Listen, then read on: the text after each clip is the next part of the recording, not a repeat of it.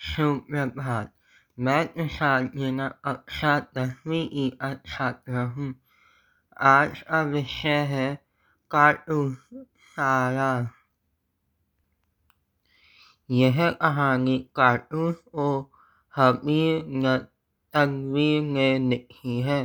इस कहानी में एक व्यक्ति पर आधारित है जो बहुत ही साहसी और शाबाश सिपाही वजीर अली, जो कि अवध के नवाब आसिफउद्दौला का पुत्र था। ईस्ट इंडिया कंपनी ने वजीर अली का राज्य उसके शासक को दे दिया और उसे राज्य से बाहर निकाल दिया था। इसी वजह से वह अंग्रेज़ों का दुश्मन बन गया और तभी से वह अंग्रेज़ों को अपने देश से निकालना चाहते थे। वजीर अली एक साहसी और शाबाश था।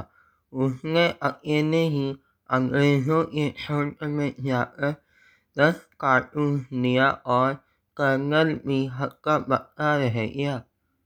धन्यवाद।